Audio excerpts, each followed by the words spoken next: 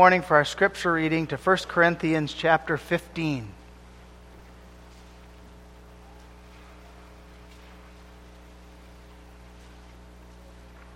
We have here in 1 Corinthians the classic passage on the resurrection. And we read the first we'll read the first verses of the chapter. We won't read the entire chapter, as we look at especially verses 4 through 8. We hear God's inspired word. Moreover, brethren, I declare unto you the gospel which I preached unto you, which also ye have received, and wherein ye stand, by which also ye are saved, if ye keep in memory what I preached unto you, unless ye have believed in vain. For I delivered unto you first of all that which I also received, how that Christ died for our sins according to the Scriptures, and that he was buried, and that he rose again the third day according to the Scriptures, and that he was seen of Cephas, then of the 12. After that he was seen of above 500 brethren at once, of whom the greater part remain unto this present, but some are fallen asleep. After that he was seen of James, then of all the apostles, and last of all he was seen of me, also as one born out of due time.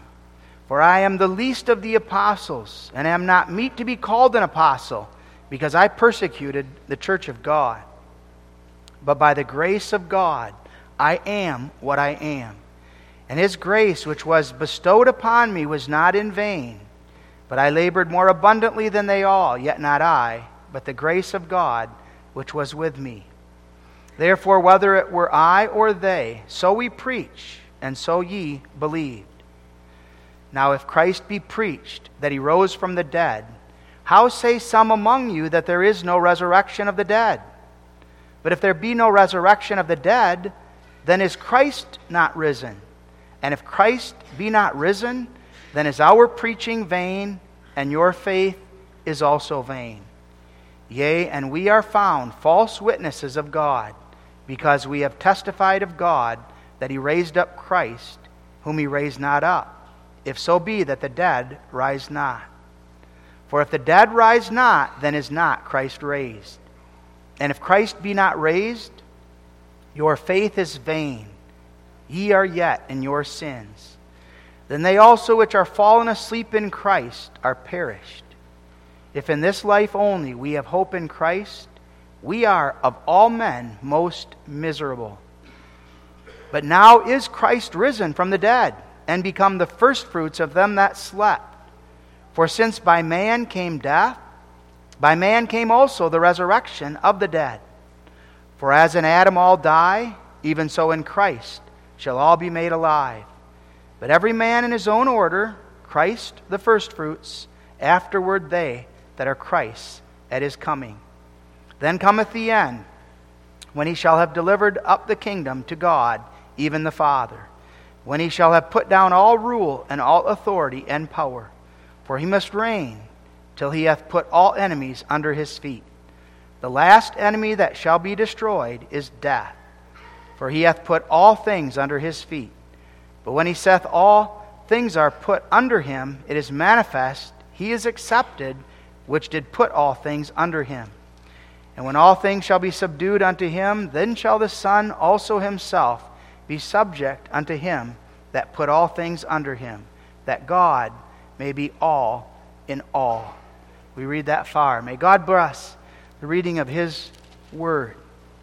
We take as our text verses 4 through 8, and that he was buried, and that he rose again the third day according to the Scriptures, and that he was seen of Cephas, then of the 12.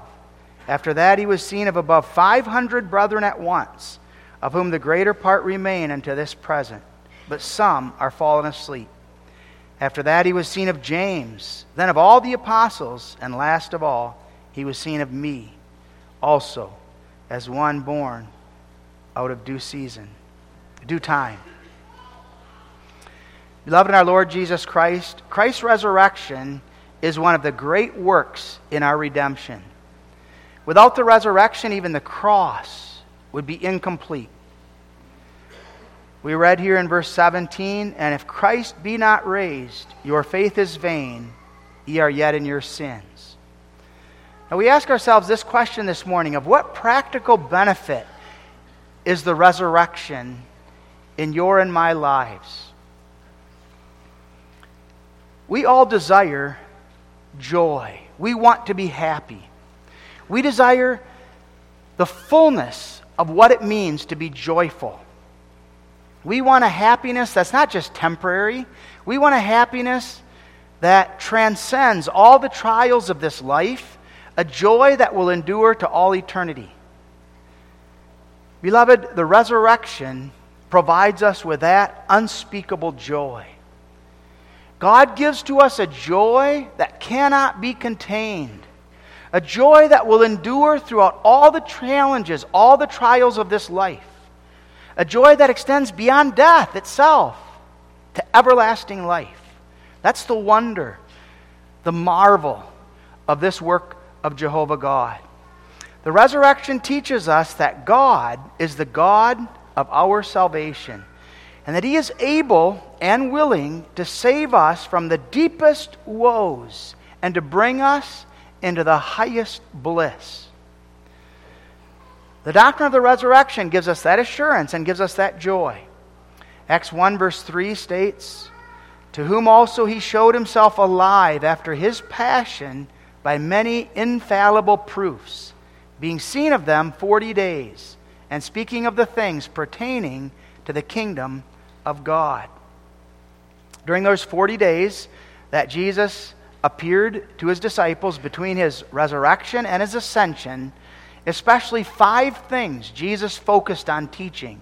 5 things that are necessary for us to know that joy, that lasting joy. First of all, He was teaching that He had a new body, and that His new body was really new, and that it was that which was indestructible. It could not be destroyed. Secondly, He was teaching that His death for sinners had been validated. That death was certain, and that death had accomplished the purpose for which God had ordained. He was raised for our justification. Thirdly, that His teachings were true. The resurrection was a confirmation that everything Jesus taught was true. Fourth, that His fellowship with His disciples was permanent. It would not be broken. That He enjoyed a fellowship and communion with His disciples that would endure to all eternity. And it would be such because of the pouring out of His Spirit and the preservation of His church. Finally, that His cause would triumph through the whole world. The cause of Jesus Christ would be that which would triumph and would cause His saints out of the whole of the world to be gathered and brought to the joy and wonder of that salvation. We look at this morning the meaning of the resurrection, noting the resurrection, the controversy surrounding it, and the comfort that is ours. And that He was buried, and that He rose again on the 3rd day, we read here in verse 4. The apostle comes to the close here of the book of 1 Corinthians, and he addresses one of the most important doctrines of the Christian faith. Now one would ask, why did the apostle wait till the end of the book to address this crucial topic of the resurrection? As Paul addresses the church at Corinth, his credibility was at stake. His authority was at stake. And so at first Paul deals with his authority as an apostle. He deals with his love for them and his conviction to assist them. He has to bring strong admonitions to them. And finally, he feels it important to address sharply this important subject wherein they needed correction. It's important that the people realize that this doctrine of the resurrection would be crucial for their joy and for the hope of their salvation. And Paul refers to it even in verse 1 as the gospel. Moreover, brethren, I declare unto you the gospel that I preached unto you. That gospel is the truth of the resurrection. This is not a topic that has minimal impact on our salvation. This is a doctrine that stands at the heart of our salvation, and it stands at the heart of all preaching. As the apostles went out preaching, they preached Christ crucified and risen again. This doctrine is necessary if we're to know joy, the fullness of joy, now and to all eternity. And Paul wanted the church at Corinth then to be very clear on this doctrine. He wanted them to be clear with regard to what it was that he taught them with regard to the resurrection. And he makes clear to them, I did not bring my own gospel. I did not bring my own instruction on this point. What I brought you is that which had been entrusted to me from God. The apostle is establishing the important truth that as a minister of the gospel, he's but a herald.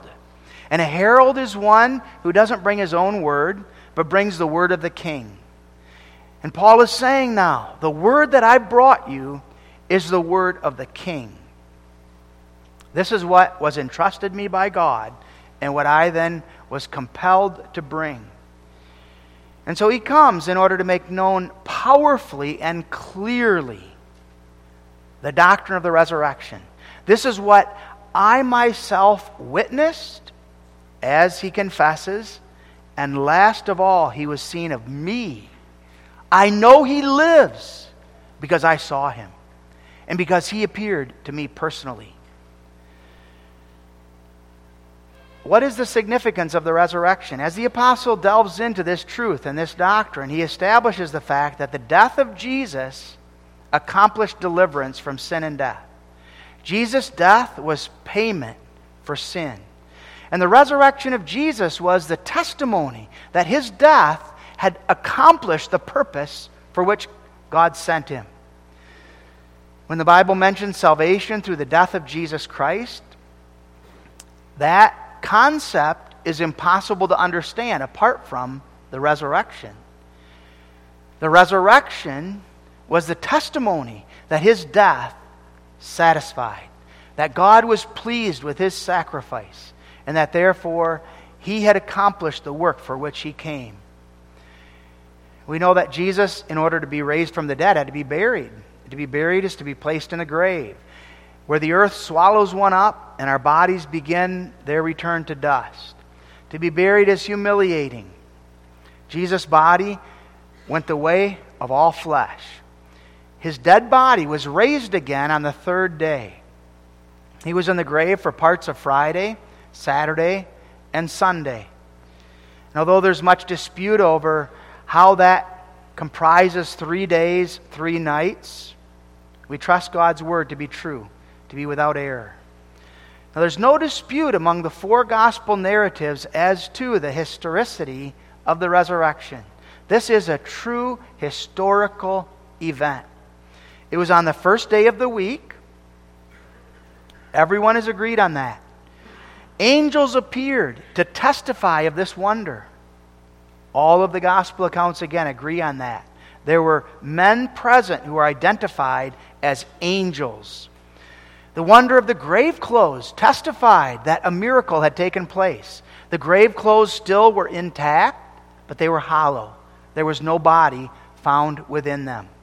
And it would have been impossible for someone to separate the body from the grave clothes of their own. Jesus himself appeared to many different people during that 40-day time period. The apostle here references above 500 brethren at once. So Jesus appeared to hundreds and hundreds of individuals who could testify of the fact that Jesus was alive. Paul writes 1 Corinthians 15 as though it's a legal document. It's as though Paul here is giving to the court an account before a judge of the validity of the resurrection from the dead.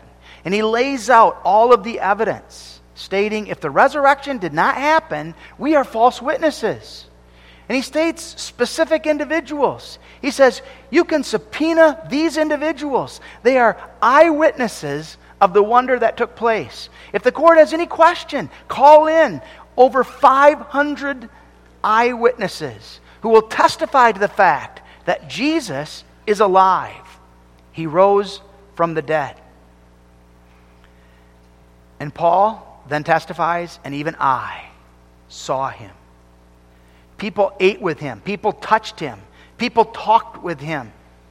As Luke writes the book of Acts, similarly, Luke lays out very clearly a book of facts. Luke isn't writing a book of theories. He's writing a book of facts. Not conjectures, but that which actually happened. And he makes that repeatedly clear.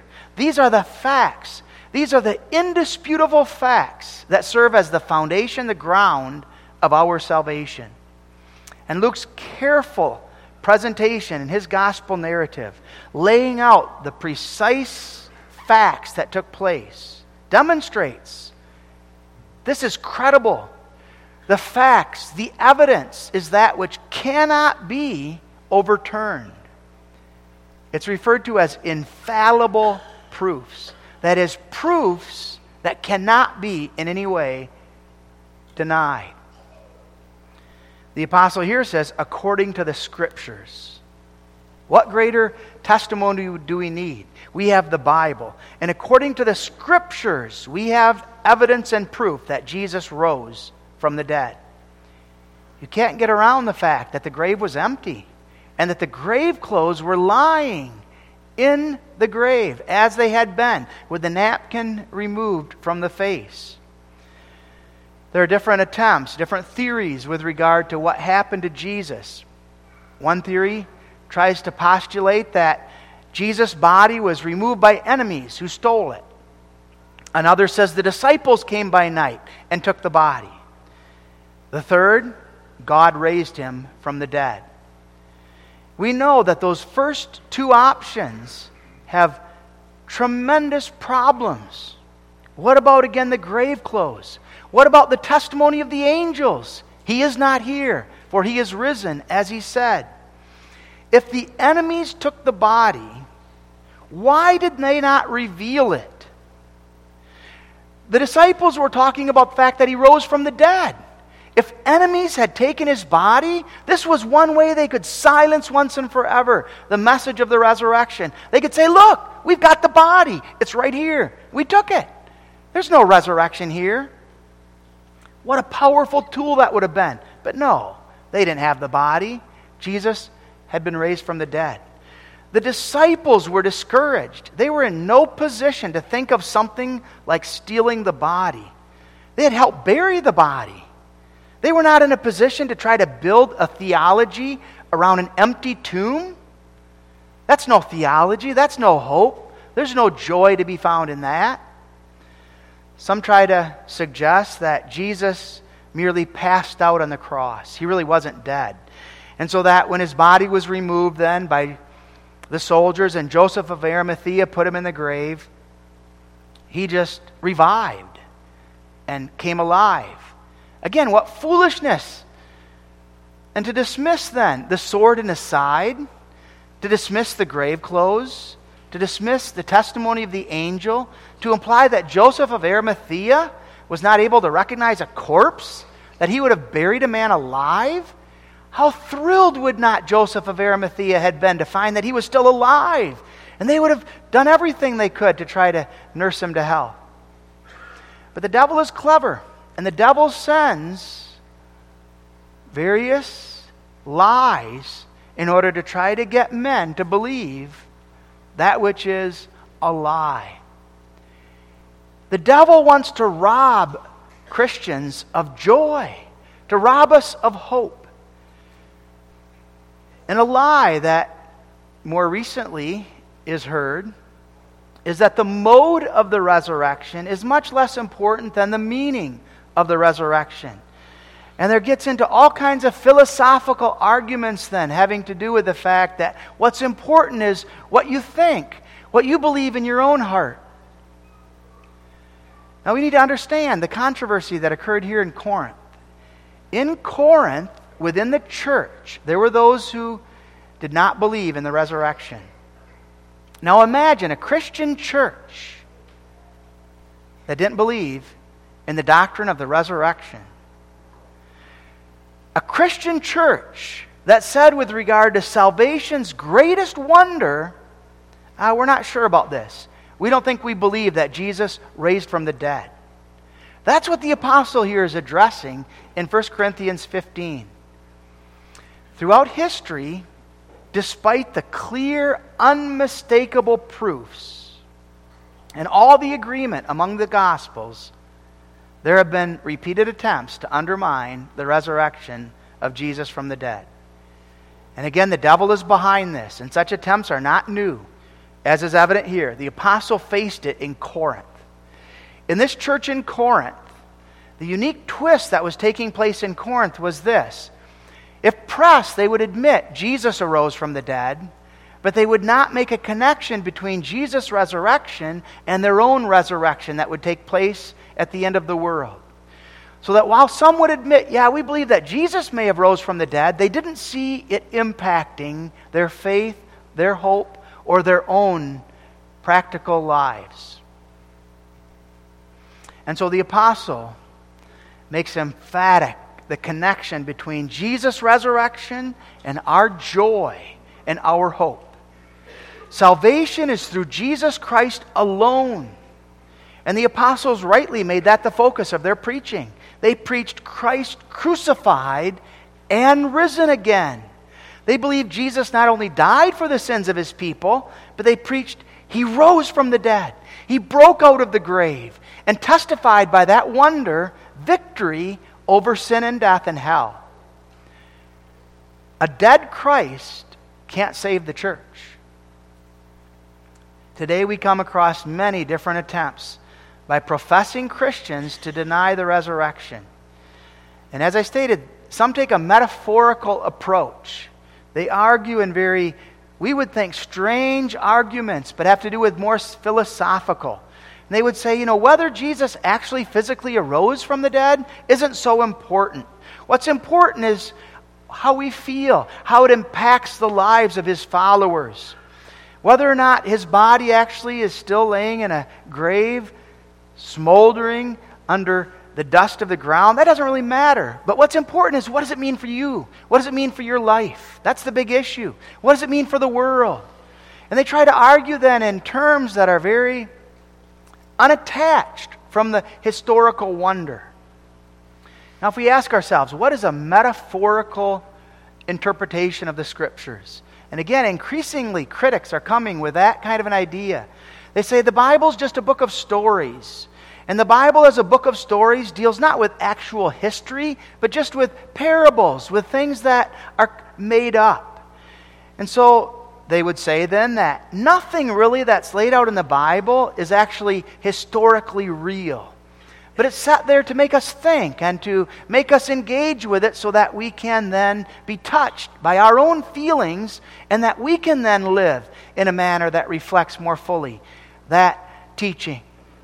And so it doesn't really matter then if Jesus was a real historical figure. It doesn't really matter with regard to the historical events. What's important more is our feelings and how we interpret them. What matters is meaning, they would even insist. That resurrection really means a transformation from a world of injustice, a world of impurity, a world of violence, to something that involves justice, something that involves peace, something that involves purity, that involves holiness. And so they separate then the resurrection from sin, from atonement, and merely it becomes a social gospel. The mode, whether or not the resurrection is real or fiction, isn't really what matters. What matters is more the meaning and the significance in one's life. If you haven't already, some of you college students will come across professors who talk along that way. Confusing, makes our minds spin. Novel ideas are set forth, and we try to understand, where are they coming from? What do they mean? It's a clever way not only to get around the issue of an empty tomb, but a clever way also to deny the historicity of the Bible. And we need to be aware of such lies. How can we respond to that? The Bible is the infallible, inspired Word of God. We believe that the Bible is accurate, that it is historically the truth, that the resurrection of Jesus Christ stands at the heart, the center of all the teaching of the Bible. And that as God's Word, the Bible clearly teaches the resurrection happened in a real, physical, factual manner. And God works faith in our hearts so that we lay hold upon that which, from an earthly perspective, would be impossible. That Jesus was raised from the dead. If there was no physical resurrection on that Easter morning, then the credibility of the Bible is at stake. The Christian then loses his confidence in every aspect of the teaching of Scripture. If this central teaching is lost, then Christians become the biggest of fools for falling for a scam. And that's the point of the apostle now, as he delves into this doctrine in 1 Corinthians 15. All the arguments of the apostle here come into play. No resurrection? That means there's no Christ. That means there's no gospel. That means there's no faith. That means a lie is sitting on the throne of truth. And salvation then is not possible. That means there's no joy. There's no happiness in life. We perish. Live for a time, then die, and we all perish. The dead remain dead. Christians then become the object of a pity that's turned to scorn. How naive that they would fall for that scam and then a scorn. These fools, they fall for a lie. Their faith is built on fiction. And they don't even recognize the difference between facts and metaphors, say the scoffers then. Beloved, the arguments of the resurrection are many, and by faith we lay hold upon the wonder of that resurrection. God gives the gift of faith to His children, and that faith lays hold on the wonder that Jesus rose from the dead. That faith lays hold upon the fact that we have a Savior who lives. The one with whom we have to do is our living Savior. His covenant covers us. He is our God. We are His people. And what a glorious truth is ours. He paid the price for my sin so that I will not die, but live. Now we ask ourselves, why isn't everyone convinced? Why was there doubt in the church at Corinth? Why today is there so much doubt, and even in Christian circles, questioning of the resurrection? Weighty evidence exists, and yet they refute it. Why do people not flock to Him? Because they're deaf. They don't hear the truth. Because they're blind. They don't see things as they truly are. They wander about the swamp of doubt, and they will not and they cannot believe, because we know the ultimate answer. God must give the gift of faith. Apart from faith, no one will believe in Jesus Christ. Remember the parable of the rich man and Lazarus. Remember, the rich man asked Lazarus to send Lazarus to his brothers. Or the rich man asked Abraham, he says, Abraham, send Lazarus to my brothers so that they can avoid this place of torment that I'm currently experiencing. The rich man was in hell. And Abraham answers, they have Moses and the prophets. That's enough. The rich man says, nay, Father Abraham, but if one went unto them from the dead, they will repent. And Father Abraham has the last word in Luke 16. If they hear not Moses and the prophets, neither will they be persuaded, though one rose from the dead. Someone did rise from the dead. Moses and the prophets and the Gospels and the epistles testified to that wonder. And yet, they wouldn't believe. And they didn't believe. Many have heard the message. Although Jesus was raised from the dead to life in a miraculous manner, they will not, they cannot believe. Now, most will give lip service to the Bible's teaching, and they will go through the various rituals. But they don't have faith that can stand in the light of a day. everyday practices seem to assume Jesus remains in the grave.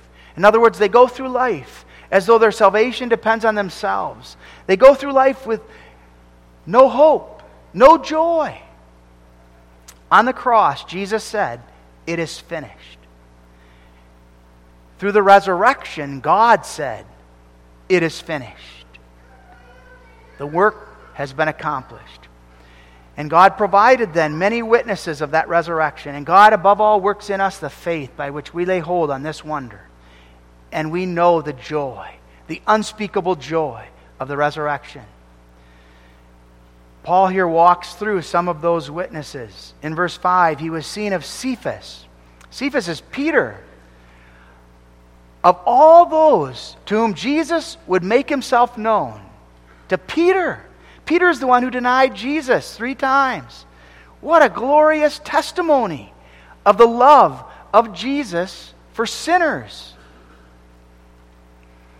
Jesus was teaching that his body was real. It was new. He was passing through walls. He gave evidence of the fact that he had a new body now that could not be destroyed. Secondly, Jesus was teaching during this time period, as he interacted with these people again, that his death for sinners was true. It had accomplished the purpose for which God had sent him, the atonement. Thirdly, that his teaching was true. He had testified the fact that he would be raised again on the 3rd day. Now here he was alive. It confirmed all his miracles, all his teaching, that his teaching was true. Fourth, Jesus made emphatically clear that his relationship to his disciples was permanent. Though he would leave them, he would continue with them. His relationship with them could not be broken. And finally, that his cause would triumph through the world. Jesus made clear in those 40 days that the cause of Christianity and the cause of the wonder of the resurrection would be such that it would prevail, and that the cause of Christ would be realized. The reason for this resurrection was especially to drive home the central message. This is the gospel of our salvation. And the resurrection teaches us beyond any doubt that Jesus died for the ungodly. The reference to ungodly there is humbling for us. It's a reference to God's elect, God's people. And what are they? They're ungodly. They're sinful. They have no good within them. Jesus did not die for those who were worthy. He did not die for those who were deserving. Jesus died for those who are ungodly. Almost every religion teaches a Savior for those who are worthy. Christianity teaches a Savior for the ungodly. And evidence that the resurrection proves that point is found in this. Salvation is all of God. It's not of man. Man could not do anything to save himself. Man could do nothing to make himself worthy. Salvation is all of God. Jehovah God alone raised Jesus from the dead. Jehovah God performed the wonder of life out of death. No matter wherever you turn, always there is before us the reality of death and hell. God's just, and God says the soul that sins, that soul must die, and that soul must suffer hell. We sin constantly. God is angry, the Bible says, with the wicked every single day, and his justice demands satisfaction. His holiness is a consuming fire, and God is always judging wicked men, and his verdict always is the same: death. The soul that lives in sin, that soul must die. In his anger, in his holy wrath, he pursues wicked men. He strikes fear and terror in the souls and hearts of men. And there's no way out. There's only darkness. All human attempts are vain to escape. We only find judgment. But there's only one way of escape, and that's through Jesus Christ and through the perfect work that he accomplished on Calvary. Is it possible that Jehovah God would justify the ungodly? From a human perspective, we would say, impossible. We've sinned. We must die. But now is Christ risen from the dead. In his resurrection, the testimony that Jehovah God received his sacrifice for those whom the Father had given him. The light in the midst of the darkness of our condemnation and our death. The light in the midst of our conscience with regard to sin and the horror of sin is the wonder he is risen.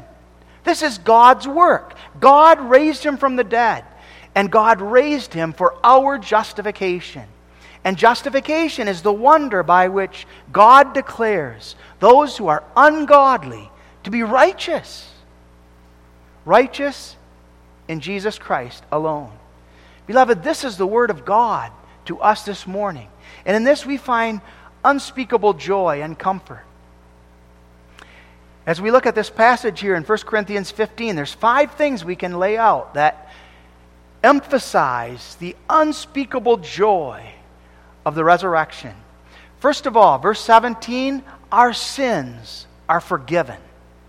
If Christ be not raised, your faith is vain, ye are yet in your sins. Those sins are atoned for. Those sins are covered. Jesus Christ represented all those whom the Father had given him. He didn't stand alone as an individual. He stood as the head of the elect, so that he represents us in life and in death. And he stood at Calvary, and he was delivered. He gave himself for our transgressions. He bore the fullness of God's wrath for all of our sins. He accomplished atonement.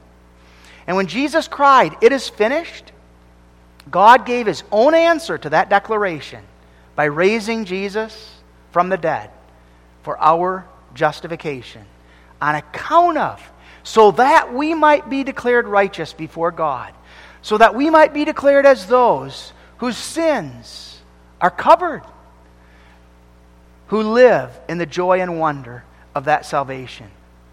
Now, beloved, this is an astounding mystery. God would not have raised him had he not fully satisfied for all the sins of his people. It's a mystery to which the apostle devotes the whole book of Romans, many other passages. God justifies. God declares righteous. God forgives the ungodly, the undeserving. They're the ones who are the objects of his love and of his mercy. Astounding wonder. This is what causes us to fall before the living God and to confess, I'm not worthy. Who am I? What am I to be made the recipient of this marvelous work? Beloved, this is the meaning of the doctrine of the resurrection of Jesus from the dead. And this is the highest source of joy and happiness for the repentant sinner. I know my sins are forgiven me in Jesus Christ. And I know that there is therefore now no condemnation in him. You want joy? Beloved, that is joy. That's a joy that no one can take from you.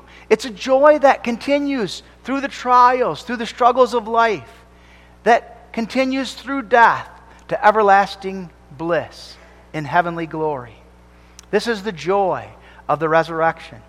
But secondly, our preaching of the Word of God is absolute truth.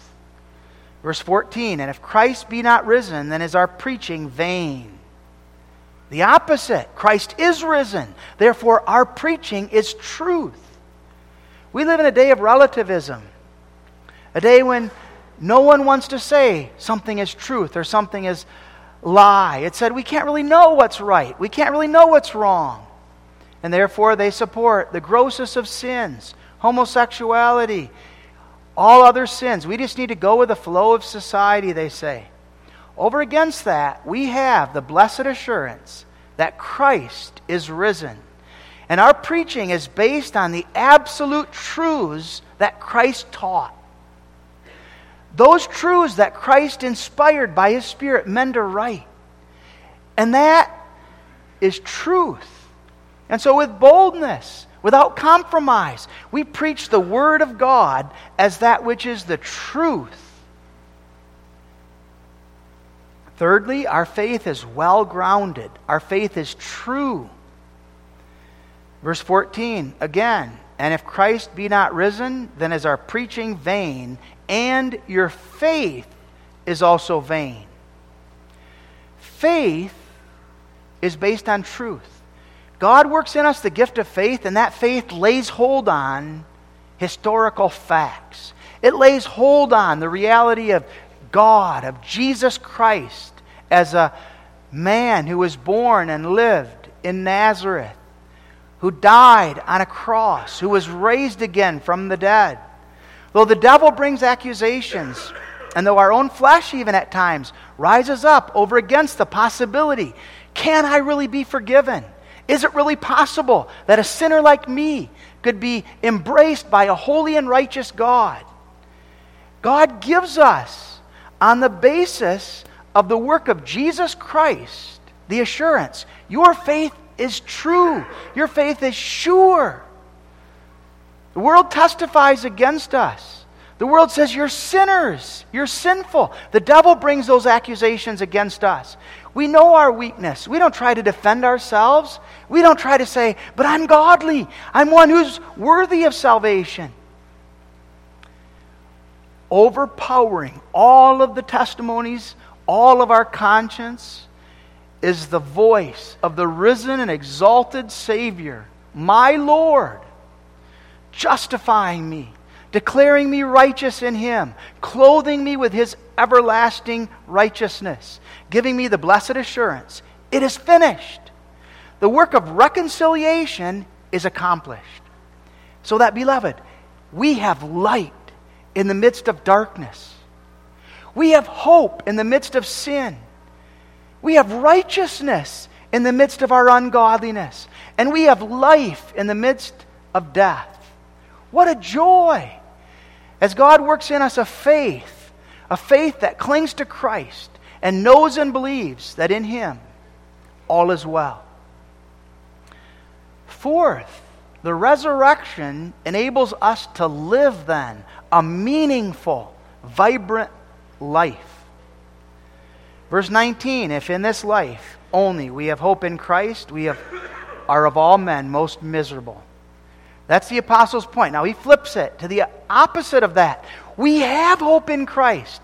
And therefore, because we have hope in Christ, our life is not miserable.